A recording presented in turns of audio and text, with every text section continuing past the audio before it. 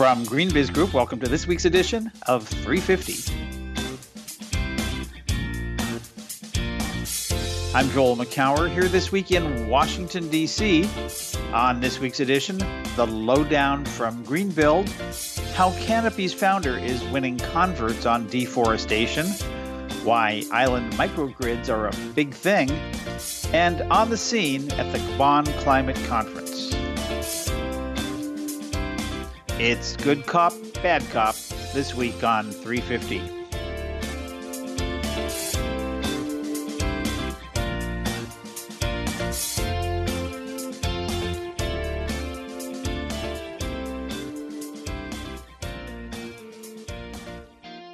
It's November 17th, 2017. Welcome to this week's episode of GreenBiz 350. Joining me a couple hundred miles up Interstate 95 is Heather Clancy. Hello, Heather. Hello, Joel. How are you today? You're in Washington? I am. It's great to be back here. You know, I used to live here, but only for 24 years. But I love being here. I'm staying in DuPont Circle, which is right across the street from my old office. And it's, as much as I just adore and love and cherish being in the San Francisco Bay Area, Washington's still a pretty cool city, even politics, what they are. It's still pretty good. Yep. Did you have a particular purpose for being there? Well, there's some personal, some business. There's a couple of events going on right here, a couple of business lunches I have to do. But the main gist is my mother-in-law's 90th birthday. So happy birthday, Lorraine Rosenberg, 90 years young. It's really kind of cool. So, but then, I went to an event at Washington Post on Thursday, and it was over at WWF, and just seeing people. But it's a family weekend. So, how much are you paying attention to COP? I get, and I'm sure you do too, and I know everybody is 20 or 30 or 40 emails a day from press people on the ground in Bonn. I have to say, I kind of wish I was there. I was thinking, it's not a big COP relative to 21 or next year, 24 in Poland is supposed to be a big one, because that's when when countries are supposed to be formally submitting their commitments. But there's a lot going on, and the business community, as always, is stepping up, and we'll hear from a couple people from Microsoft who are in Bonn in a few minutes. But it's what's really interesting. There's, I guess, two things that are interesting. One is the business sector, and two is our beloved governor, California, Jerry Brown, who just seems to be the leader in a certain way, rallying not just the American delegation, along with former Mayor Mike Bloomberg, but also sort of taking the lead on what in UN speak subnational government, so states, provinces, cities, and the business community, in rallying them beyond the national, because this has traditionally been the realm of nations. But bringing the cities and provinces and counties together and states to really individually and collectively step up, ramp up their efforts, and that's pretty interesting. And so he seems to be all over the place, and a lot of the news and events seem to be Jerry Brown. I guess Jerry Brown's the new Richard Branson. Well, Richard Branson's also being Richard Branson, though, which is great. I mean, it's the extent to which you have these credible, loud voices speaking on behalf of these so-called subnationals. I think it's super important, and I'm looking forward to catching up with the business leaders that have been there to see what their pulse is and to see what the next steps are. Yeah, and even the Wall Street Journal on Thursday ran a piece about how companies are pushing ahead on climate change targets, and it's based, at least one of the bylines is in Bonn, and talking about the commitment Microsoft made, and talking about what Apple's done, and Walmart, and ThyssenKrupp, and a bunch of other companies. And there's Mike Bloomberg and Jerry Brown front and center in this story, and so it's getting coverage in the mainstream media. It's also talking about the fact that's not the dirty secret, but it's the other fact to hear that for all of the commitments being made by companies, it's not enough. It's still incremental, and it's not at the scale, scope, and speed that we need. And so that's part of the conversation. But it's the fact that companies are getting a recognition that they rightfully that they deserve for being leaders, particularly in light of the absence of U.S. leadership. And boy, isn't that weird? Where the American delegation is pushing clean coal at COP. I can't remember who it was who said it's kind of like pushing tobacco at a cancer conference, but it's pretty sad, and it would be funny if it wasn't so sad. Yeah, the World Resources Institute has been super at giving updates. I think that was the folks that said that. But I'm really disappointed as well with that stance. The only thing that I do find very intriguing is that potentially this conversation we've been having for a while about low carbon, right, and taking technologies that can reduce the amount of carbon dioxide emissions, as well, not just capping them and making sure that we're putting less in, but taking out what's already there. I feel like maybe, just maybe, some of those actors are in Bonn, and they're getting a little bit more serious about what they need to do. So I don't know. Maybe I'm being like super naive, but hopefully maybe that will be one good thing that comes out of this. I think so, and I also recommend an article in the Current. I think it's the November 20th issue of the New Yorker by Elizabeth Colbert called "Can Carbon Dioxide Removal Save the World?" And it getting into this thing that we've been talking about for quite some time, carbon removal, and it's part of that sort of drawdown, although they don't really talk about drawdown or Paul Hawkins' book, but it does talk about the Center for Carbon Removal based back in Oakland, and No Deitch, who's it's a young nonprofit spun out of Berkeley, working out of a little sort of a shared workspace area, but with a lot of potential about bringing the technologies and the companies and the measurements and metrics and intelligence of all this together to look at what does it take to remove carbon. We're moving beyond that old world of geoengineering where we're talking about putting silver halides in the ocean or in the sky and all these different things that are kind of scary and big and very expensive and unknown and probably impractical, to a whole new generation of things there on carbon sequestration beyond trees. And there's a lot to talk about there, and we'll be talking more about that at a lot of our events, and I hope we keep covering it. I plan to. Cool. Well, let's move beyond that to the rest of the week in review.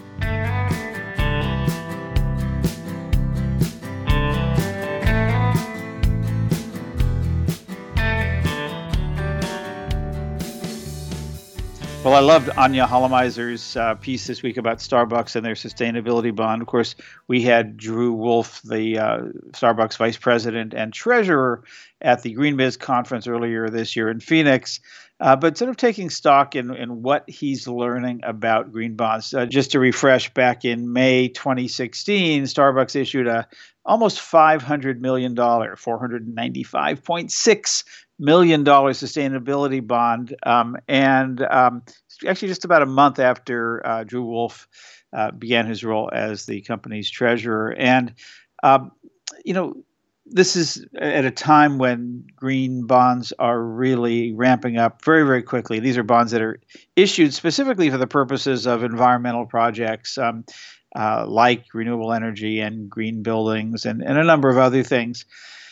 So to check in on this, sort of what are they learning? What did they do? Anya checked back in with Drew, I guess about 8 or 9 months later from his appearance at GreenBiz to see what's going on. And the results seem to be promising. Yeah, there's two threads here. One is, and I just want to make the distinction that they call this a sustainability bond, which lets them be a little bit more flexible about how they use the money. And they're using it in a great portion to help the farmers that supply them and make sure that they've got not just more sustainable business practices, but business practices that are more socially responsible. Right? So they're using it in the CSR sense as well. And what I found particularly interesting were two threads. Number one is that, Drew and the Starbucks treasury team they're using this as a way of distinguishing the debt. that Starbucks is issuing. So it's for them, it's like a competitive differentiator. It's not just, hey, we're green. It's, hey, we're doing something no one else is doing. And so that has been intriguing to the institutional investors. And then the second thing I just want to point out is that they took this over to Japan in March. And that's one of the newer, that's sort of the update on what's going on here. The yen issue that they did was valued around $770 million.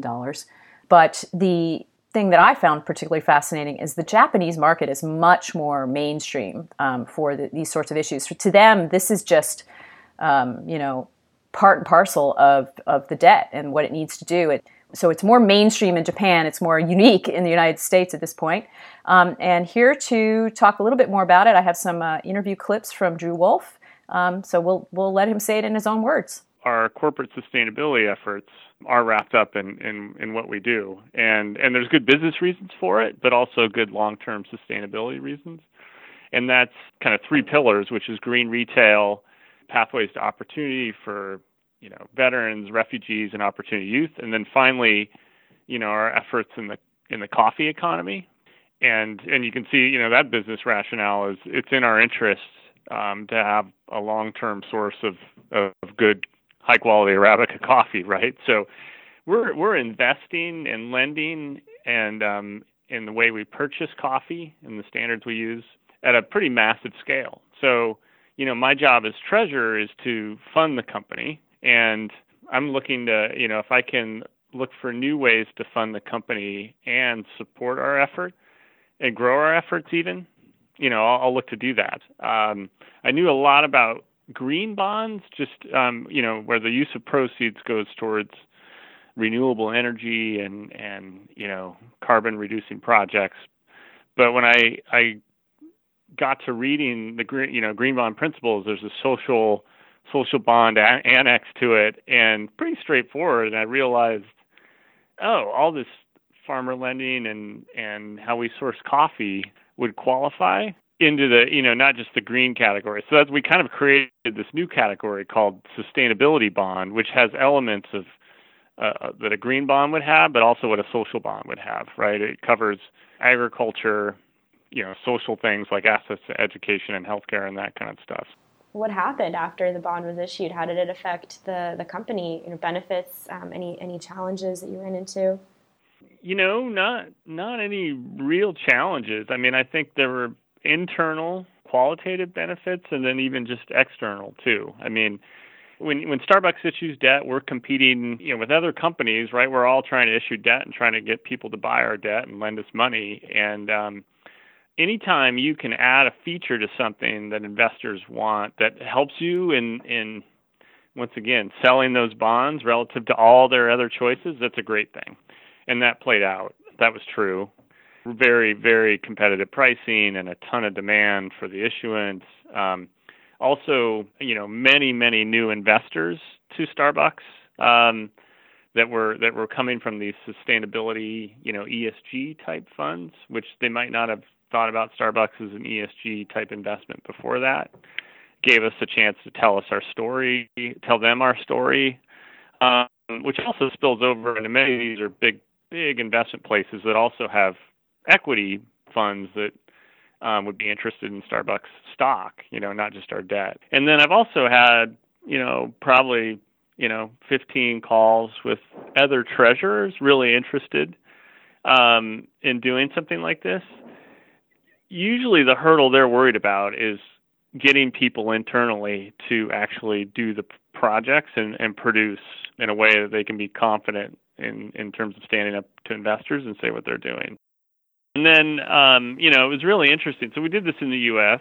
and then, we went to Japan. I mean, because you can issue bonds in different currencies. And, there's actually good risk management reasons for doing that. And we have a big Japan business. And I was just really amazed at the reception in Japan. And there, these are, the people that invested in our bond were the mainstream investment shops. They don't have ESG in their title or in their marketing, but that's 100% how they invest. Right. So really the question is, how do we make this as normal within the United States as it is in, say, Europe or Japan? If investors, retail investors, and start to demand, like, I care about this stuff. I care about global warming. Kind of like, 20 states signed up for the Paris Accord. It doesn't matter what the federal government did. The states are like, we're in because it's a big deal and my constituents care about it. So I don't think it'll impact it at all. I think it's really a function of where the consumer is at and in people's minds. And there's still, there's a huge part of the United States that does believe in climate change and that it's real and that we're being impacted. And they definitely care. And they just need to know there's a way to influence this, not just through, what products you buy and how you live, but also where you invest, your retirement savings. And as they start to realize that, there will be demand, and then where there's demand, more and more companies will issue because it'll justify the extra work and expense they have to do something like this. But at the end of the day, if investors want it, everything follows the money. Yeah, I think this is such a fascinating topic, and it's really, we're going to be talking about it more. We're going to be having a whole finance track at the GreenBiz 18 conference in February, talking more about not just green bonds and sustainability bonds, but a number of other financing mechanisms that are helping companies and cities and others address both their science-based targets and the sustainable development goals and the under 2 degrees Celsius climate goals and all of that. But a few weeks ago, there's a piece that said that green bonds, which I think incorporates all these, a whole range of different types of things like sustainability bonds, as of October 18th this year, had already hit $90 billion compared to $81 billion for all of last year. In fact, September was the busiest month with $15 billion worth of green bonds issued. So this is growing in a pretty interesting way. And you throw in sustainability bonds and social investment bonds and a number of other things. And we've got a new market on our hands that's going to really be significant in helping to fund this great transition. So, Heather, you had a really interesting piece about an organization that isn't necessarily at the top of everyone's minds, a nonprofit called Canopy. And you interviewed Nicole Rycroft, their founder and executive director. They're looking at ancient forests. Tell us what you learned. So this is one of those, when I started interviewing her, I assumed that this is a huge NGO, right? So because of their influence, they have more than 750, call them corporate allies. They're not necessarily partners, because what makes Canopy a little bit different, right? So they have the mission that they have, that Nicole, who's an Australian, sort of has in her bones is forests, right? So protecting the ancient forests of northern and western Canada, the Indonesian rainforests and so forth. To a lesser extent, they're doing work in Amazon, but for me, what was particularly intriguing was the fact that this is a nonprofit that has about $1.4 million in their annual budget. And I thought, I thought they would have a lot more sort of monetary influence. They have an interesting model where, lots of the environmental nonprofit community, lots of foundations behind them, individual donors, they actually have a policy that caps the corporate donations at 25%.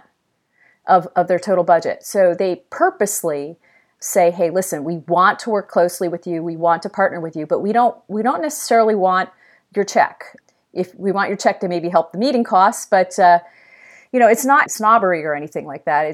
It's more, they want to focus on making these relationships transformational as opposed to transactional, right? So they want the spirit of these relationships to pervade sectors. And for me, that was one of those, just not that I'm knocking big budgets, but for me, that told me just how big their influence is. Yeah, and 11 people in their whole organization. That's pretty impressive. And I also like the range of topics and sectors, because it's really easy to go after the paper users. That's been going on for 20, 25 years, the big catalog publishers and book publishers and newspapers and such.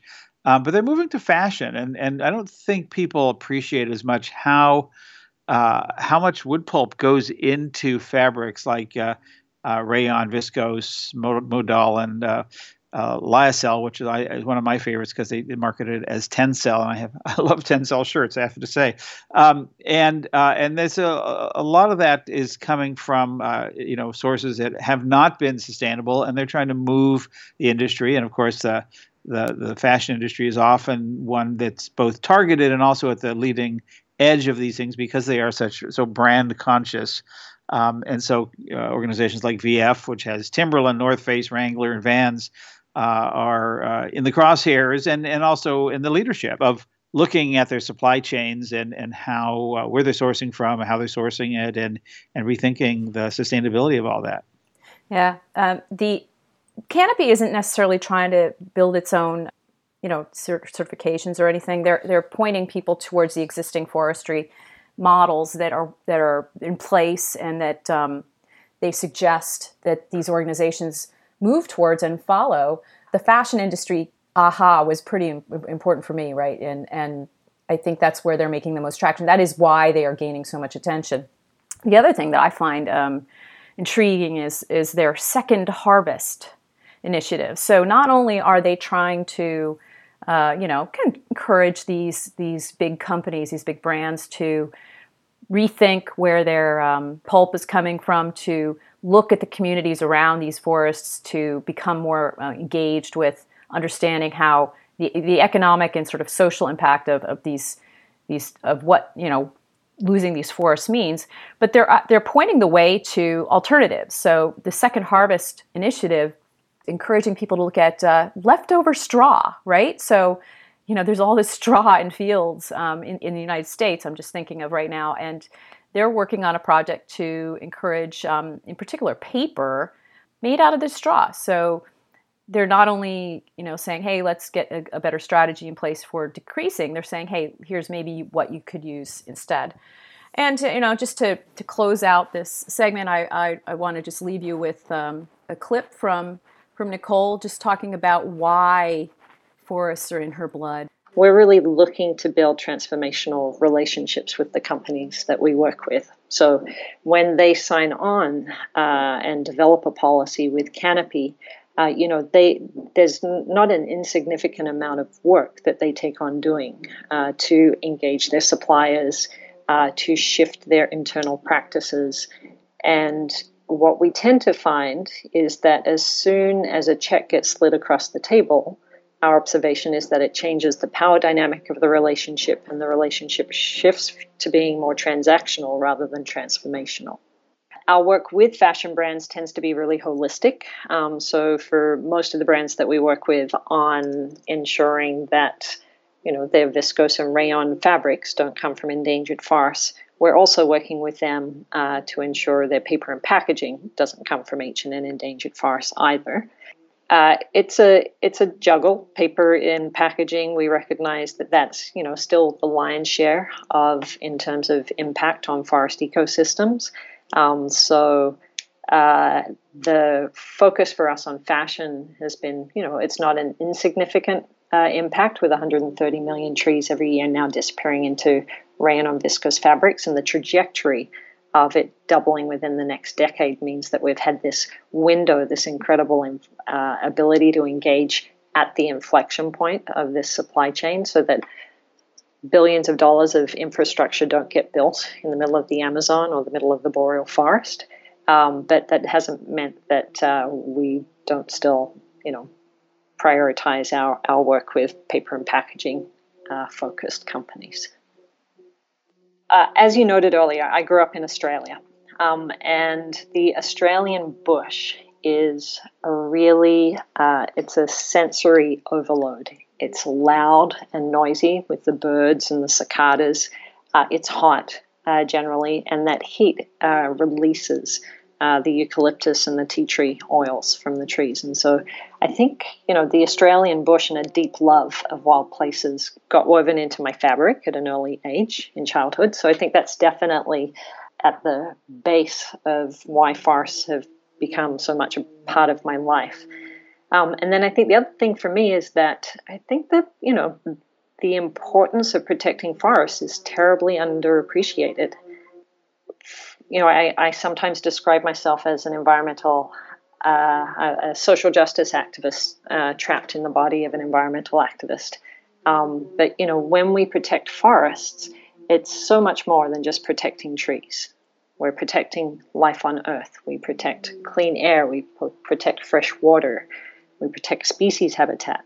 Some of the animals that those species, we share up to 98% of our DNA with. We protect the cathedrals of our natural world, the cupola of the canopy of the forest, literally, that have inspired the construction of cathedrals. And so I think as I grew up, I had this deep love already woven in to my DNA. And as I grew into being an adult, it was hard for me to think of another issue that touched on so many crucial aspects of human existence. We will close out the Week in Review this week with a story from Cassandra Sweet, our newest contributing writer. Hello, Cassandra. It's great to be able to feature you finally on the podcast. But Cassandra has a couple of stories that she's been working on, including one looking at the microgrids that have been helping the Caribbean get back online after those horrible hurricanes, called After the Storms. It's microgrid season in the Caribbean. And she takes a look at how the combination of solar and batteries and other microgrid technologies has helped certain places recover more quickly than others. So one of the places that she features is the Dutch island of St. Eustatius. They were up in about 10 days in different portions of the island, and that compares with Puerto Rico, right, where we've still got, I read yesterday, half the island is still without power. I mean, this was, 8 weeks ago now? So the influence of these microgrid technology is definitely in the spotlight. We've mentioned it before. I know that you've been following it as well, Joel. Yeah, and in fact, I was just thinking as you were talking about this great piece that ran last month that David Crane, our editor at Large, wrote about sort of a vision piece about powering Puerto Rico back to life with PRIDE, PRIDE being an acronym for a NUCO that he invented for purposes of this article called the Puerto Rico Integrated Dual Energy Company. But looking at, and this is the part of both the great opportunity and also seemingly lost opportunity right now in rebuilding Puerto Rico, which is going to be a very, very, very long process. But it was an opportunity to kind of reinvent and start from scratch. And the way you do that right now in this world of central power plants and the possibility of their being destroyed on a regular basis from hurricanes, storms, and the like, is through microgrids. And so the fact that we're going back to trying to rebuild Puerto Rico the way it used to be, which is always sort of the MO when you've got a storm, whether it's in New Orleans or Houston or Puerto Rico or wherever, missing this opportunity to take advantage of this decentralized, localized, cleaner, flexible, dynamic system. So I'm just want to make sure that conversation gets out there. And of course, it's a little bit howling in the hurricane winds right now on that. Speaking of conversations, I did have one with Cassandra about this topic, and so I'll let it speak for itself. But here is our conversation about microgrids and the future of distributed energy on islands.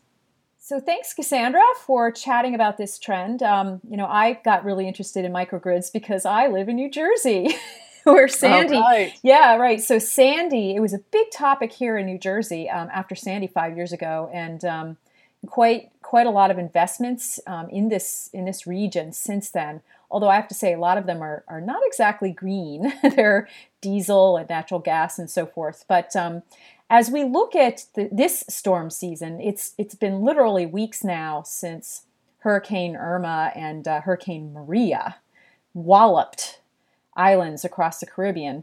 And I understand that there are still many communities without power that were relying on the central grid. What I'm wondering, I know there's been a lot of investments throughout the Caribbean in different microgrids powered by renewables, since the last few years. How did those microgrids fare during these storms?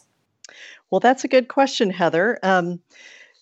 Some of the islands have microgrid technology, and some of them are or have been in the process of installing microgrid technology. And so, just to explain what that means, it's generally a power source. I mean, it could be a diesel generator, but it could also be solar panels and or wind turbines. And so, the benefit of having solar panels or a wind turbine that can operate, after a disaster such as a hurricane is that it continues to generate electricity. Then that source is connected to batteries that store the power, and then they can, spit the power back out after the sun goes down or after the wind stops blowing. And microgrid technology includes software and other equipment, power controls that allow you to take that generator and the battery and separate it from the larger grid so that you can generate power whether or not there's power flowing on the bigger grid. So in the event of a blackout, you can still have your electrons flowing to power your building, your critical infrastructure such as hospitals, water pumping stations and things like that. So it was kind of hard for me to find islands that have a lot of these type of microgrid projects. And I think the main reason for that is that the technology is kind of relatively new and expensive, or it has been expensive. What I'm hearing is that the price is coming down. And especially now, after the devastation of the hurricanes, people are really taking a closer look at this type of microgrid technology and thinking that maybe it makes sense to spend the money on it because it could be so valuable. Right. Well, so were most of these microgrids private, or were they created by the utilities on these islands? Is it kind of a mix of both? Or it's a mix of both. I think I would tend to say, I'm not an expert. From what I've seen, it's mostly private. So a lot of, like resorts that kind of have their own microgrid system, which makes sense. I mean, here in the United States, it's usually universities and kind of big institutions that have their own microgrid. On the mainland, yeah. Mm-hmm. Exactly. But there's an interesting island called St. Eustatius. It's Statia for short.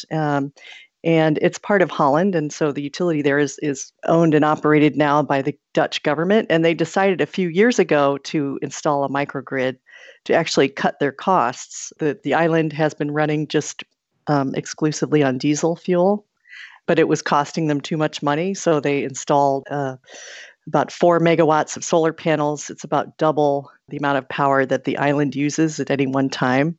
They have a population of a little under 4,000, so small island. But it's an interesting kind of a living laboratory. So they installed the solar panels. They installed batteries made by SMA. It's a German company. And SMA also made and installed these inverters. They're equipment that you attach to solar panels to convert the power from direct current electricity to alternating current.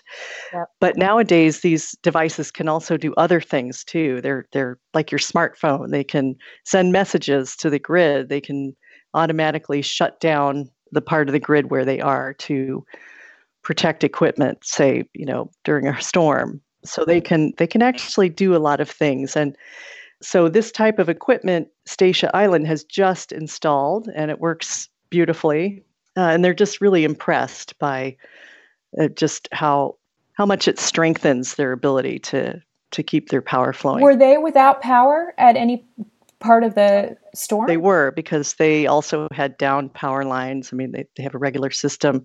It took them about 10 days to restore power, but they're also a little bit of a special case because they told me about half of their power lines are underground, which seems like a really good idea for an island, in a hurricane alley.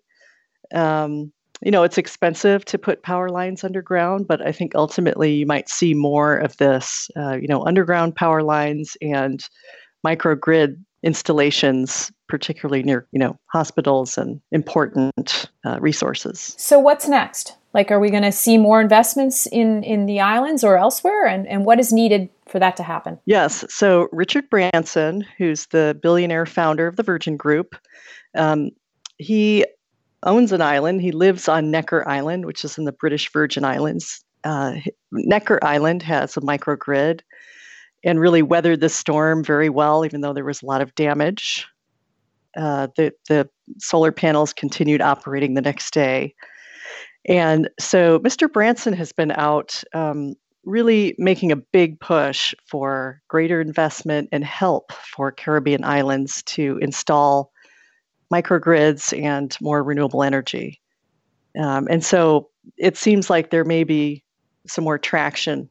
The Rocky Mountain Institute, they have an island energy project where they have been working with islands in the Caribbean to help them install more renewable energy and help them figure out how to finance it. And they told me that they've gotten a lot more interest in these types of projects. And after the hurricanes, they're finding it easier to raise money for these types of projects among investors and people who want to help. So we'll see how that plays out. Thanks, Cassandra, for reporting in. Thank you, Heather.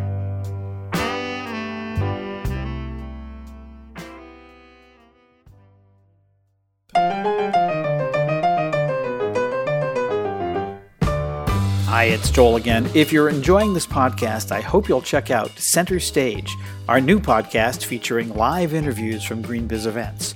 You'll find conversations with notables like Paul Hawken, Annie Leonard, Janet Napolitano, and executives from a wide range of companies. Check it out. Go to greenbiz.com/centerstage or wherever you get your podcasts. So one of the other things taking place last week, besides the climate conference in Bonn, Germany, was the GreenBuild conference up in Boston. I don't know, this is maybe the 15th or 20th. It's been going on a long time. I wasn't able to be there. I've missed the last two, but our own Verge program director and senior analyst Elaine Shea was there, and she's here now. Hey, Elaine. Hey, Joel. Good to be back. This has been going on, as I said, for a long time. What's the feeling there these days? Is this field growing, shrinking? Is there conversation excited, depressed? What's the zeitgeist? Well, it's interesting. I've been going to GreenBuild for over a decade now. I used to be in the green building industry as a professional in that market. And it's always a great time to see old friends and colleagues and new people emerging, and just that energy is really fun because there's just so many people. It's generally the big trade show, the annual shindig for all the green building people that I know, and then some, including manufacturers, et cetera. Last year was in LA, and people were, and this was pre-election. And so last year was like, what's the new thing? Technology is so interesting. And so there was some energy around looking for the next big thing. This year, I think it felt like around the same size. I think 2008 was, the peak around 30,000. This year it felt more like 20,000-ish. Not that I know how to feel that much, but I think the point is that it isn't at its peak anymore. However, there's still a level of buzz around new initiatives and things like that. But things have significantly changed from LA because of the election and a number of other things. So how so? I mean, are people more hopeful because is there a Trump bump? Is there a Trump slump? What's the mood in terms of the relationship between the current administration and all the natural disasters we've seen and how that affects the green building industry? Yeah, that's a good question. And you definitely could feel that the themes were kind of playing to how people were feeling with the current administration, how obstructive it is against many different kinds of sustainability policies and climate change related actions. The emphasis this year of the theme of the conference, every year GreenBuild has a different theme, was #AllIn. And so, given how isolationist, protectionist the current administration is, there was a lot of emphasis around inclusion of underserved communities.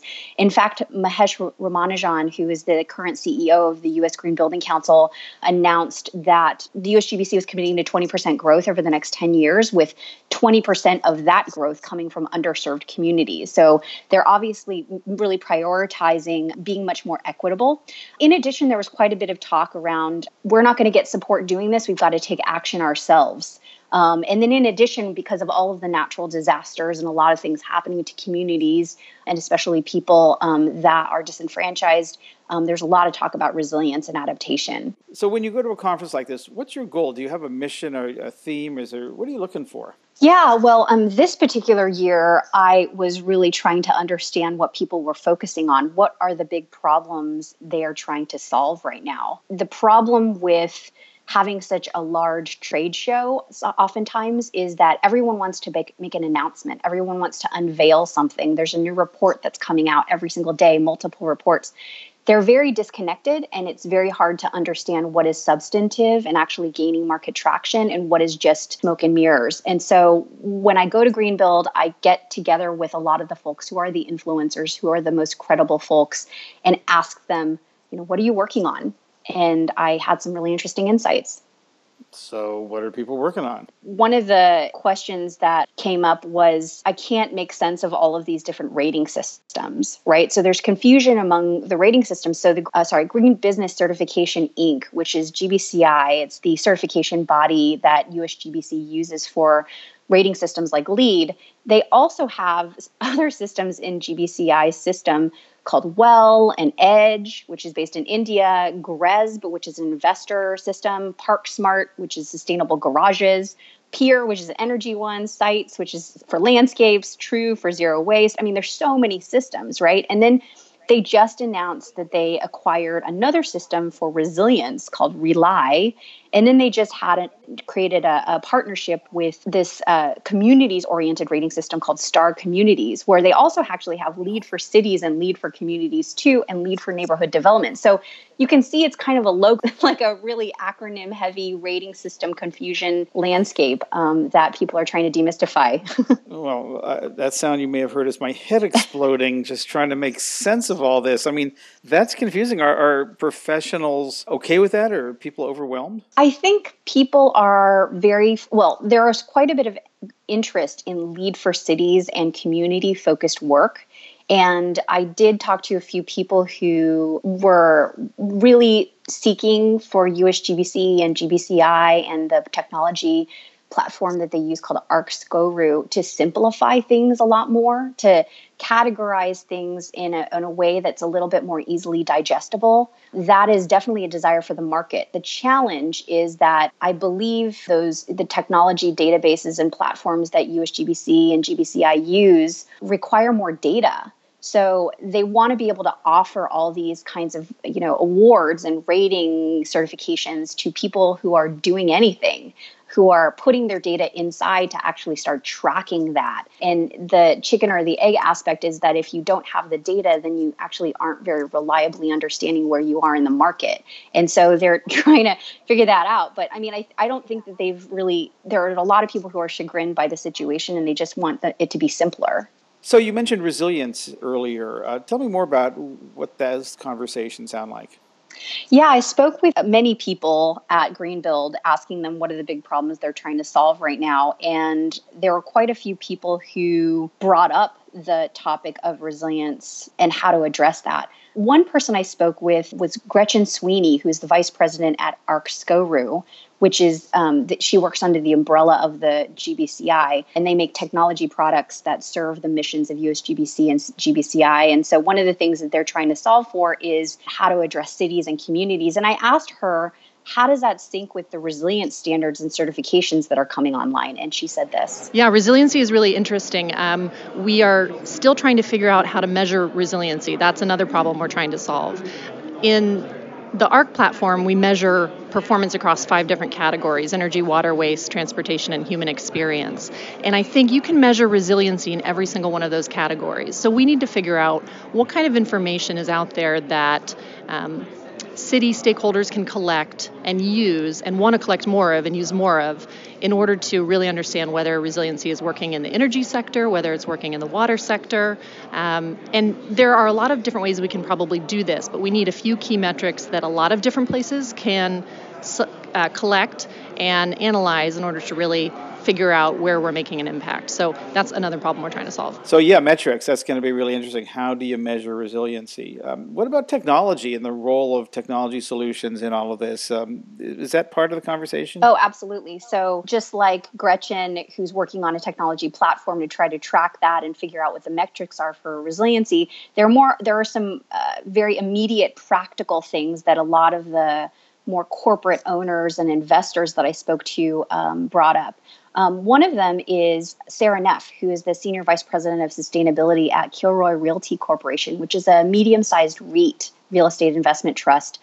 I asked her what problems she's trying to solve right now, and she said this. The problems that I'm currently trying to solve for are finding technology solutions that benefit the health of my occupants, but that do not punish us on the environmental side in terms of either energy or water use. I'm also looking for a way to put some metrics around our biodiversity program.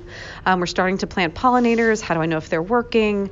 I'm also interested in technologies that would somehow have our solar and our demand response programs and other energy efficiency stuff talk to each other, because right now the solar, the batteries, demand response, they don't speak to each other. And so that's obviously not optimal.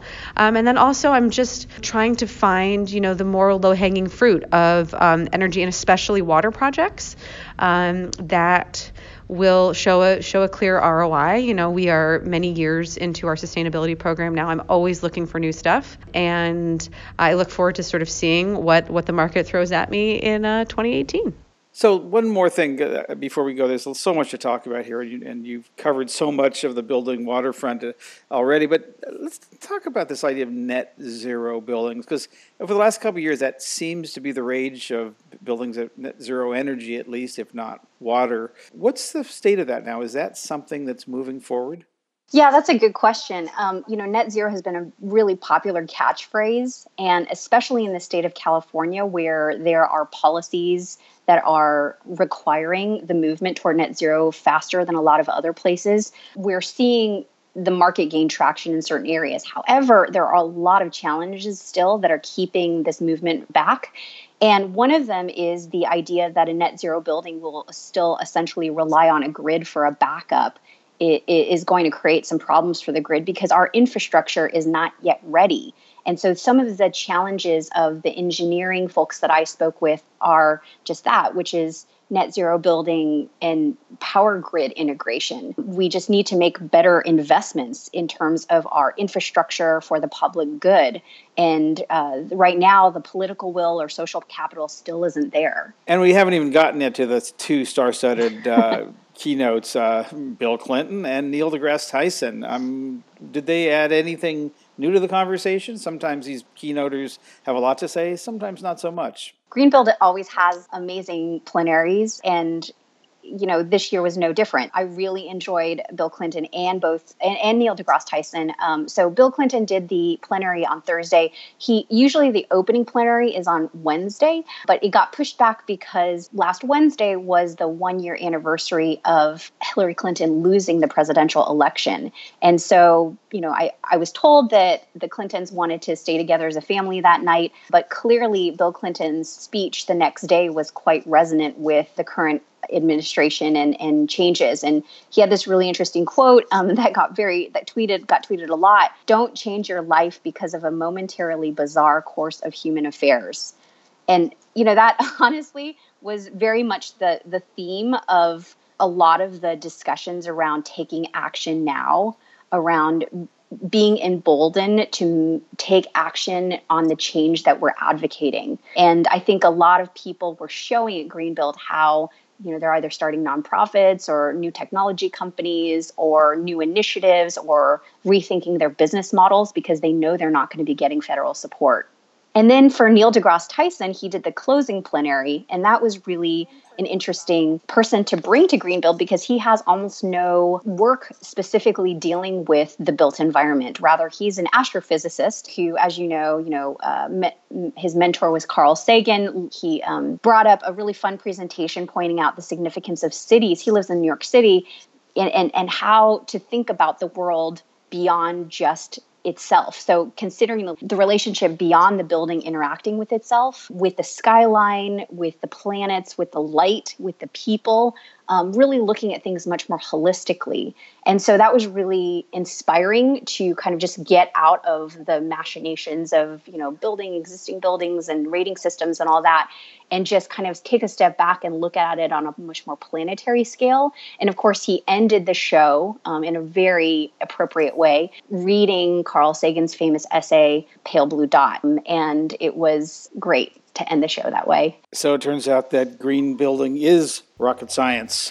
Elaine Shea, Verge Program Director and Senior Analyst. Thanks for that report out. Thanks, Joel.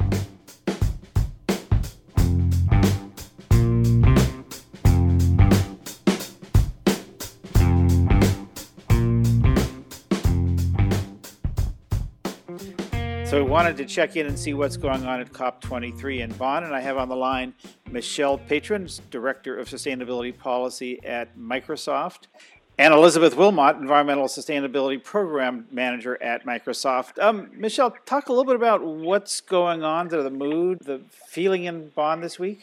So thank you. Well, Microsoft is here in Bonn, and we're here with a wide range of businesses from both across the United States and from around the world, representing lots of different sectors, showing what business is doing to address climate change and to meet the goals in the Paris Agreement. And do people feel optimistic, pessimistic? Obviously, this is the first COP of the Trump administration, and I know there's been a lot of concerns and questions. Is business optimistic? What's going on? What's the feeling? So when you come to a COP, there's two different parts to it. There's the government negotiations, and then there's lots of different side events. The governments are obviously negotiating, and we're not in the room there. And we understand they're very focused on trying to put the rule book together of how countries are going to accomplish the Paris Agreement and what transparency mechanisms there's going to be.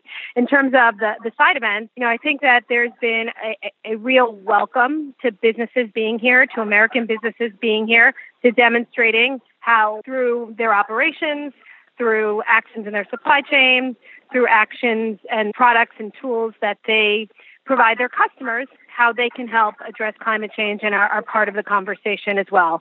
So in terms of what's happening with the businesses and the meetings we've been having, people are very happy to have U.S. businesses here, and they're very happy to hear the stories that the businesses are taking. Elizabeth, talk a little bit about what Microsoft's goal is. Obviously, you want to showcase some of the things you're doing, and you have an announcement that you made on Tuesday this week. But overall, what's the goal of a company like Microsoft being in Bonn for this event? So from the perspective of our climate program at Microsoft, we see the Paris Agreement as our North Star. We see it as an opportunity to engage with our customers, engage with our partners to help countries, civil society, academia, and the private sector work toward the globe's climate target. And we have personally worked backward from that to say, what do we need to do to help our customers achieve that? And what do we need to do in our own operations to achieve that?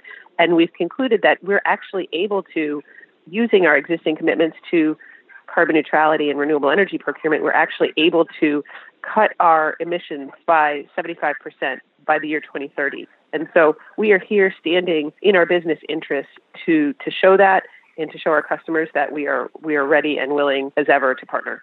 So that's the announcement that you made this week, that you're pledging to cut the carbon emissions 75% by 2030. And obviously this has been a journey that Microsoft has been on for a long time, and we've talked a lot about that on GreenBiz and on this podcast.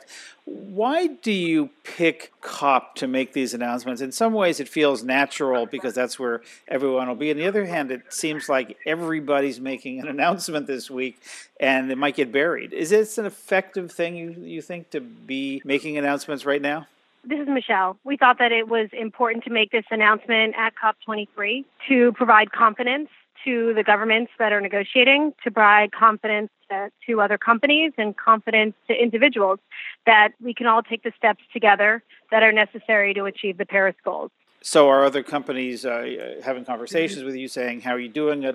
How do we do what you do? I know there's always a lot of sort of the what. Here's what we're doing. Here's what we're doing. Everybody's showing off their stuff. Is there more of any of the how in terms of helping peer-to-peer figure some of these big challenges out, and particularly in the big ways that Microsoft is taking them on.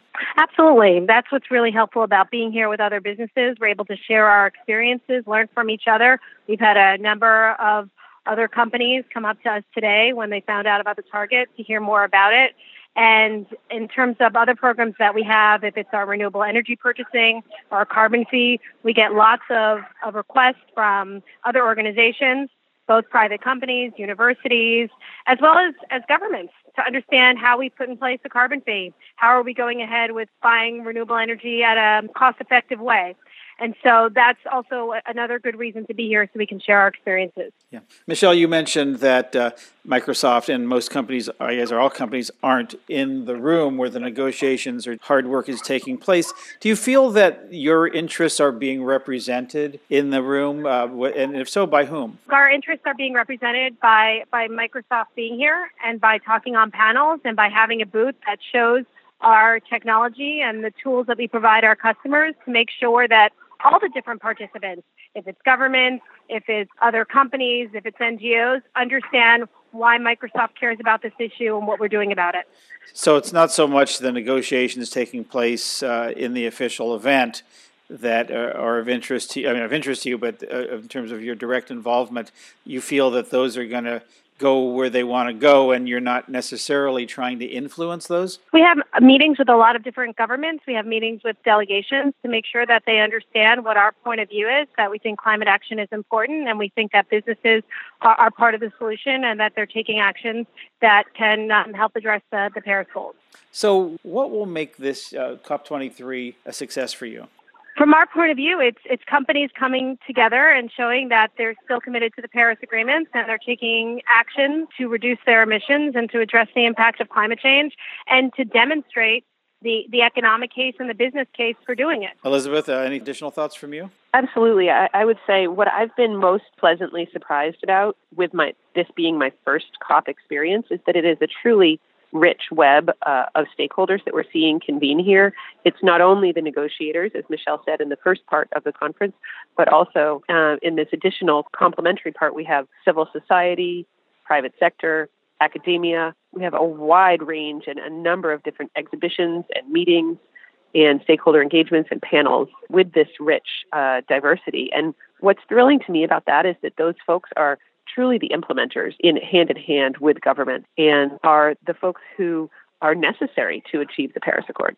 Well, it sounds like there's still good energy going on at COP, U.S. politics aside. So thanks for that report, Michelle Patron, Director of Sustainability Policy at Microsoft, and Elizabeth Wilmot, Environmental Sustainability Program Manager at Microsoft. Thanks to you both. Thank you so much. Well, that's our 350 podcast for this week. Go to greenbiz.com/350, and you'll find more about the organization, stories, and events we've mentioned in this episode. While you're there, look for the link to our new podcast, Center Stage, the best of live interviews from GreenBiz events. Send us an email at 350@greenbiz.com. We always love to hear from you. GreenBiz 350's director is Stephanie Joyce. Elsa Wenzel is our managing editor. And we'll be back not next week. We're going to take a week off for a little family time, Thanksgiving here in the U.S., and we'll be back the week after that with another edition of GreenBiz 350. From all of us here at GreenBiz Group, I'm Joel McCower. Until next time, thanks for listening.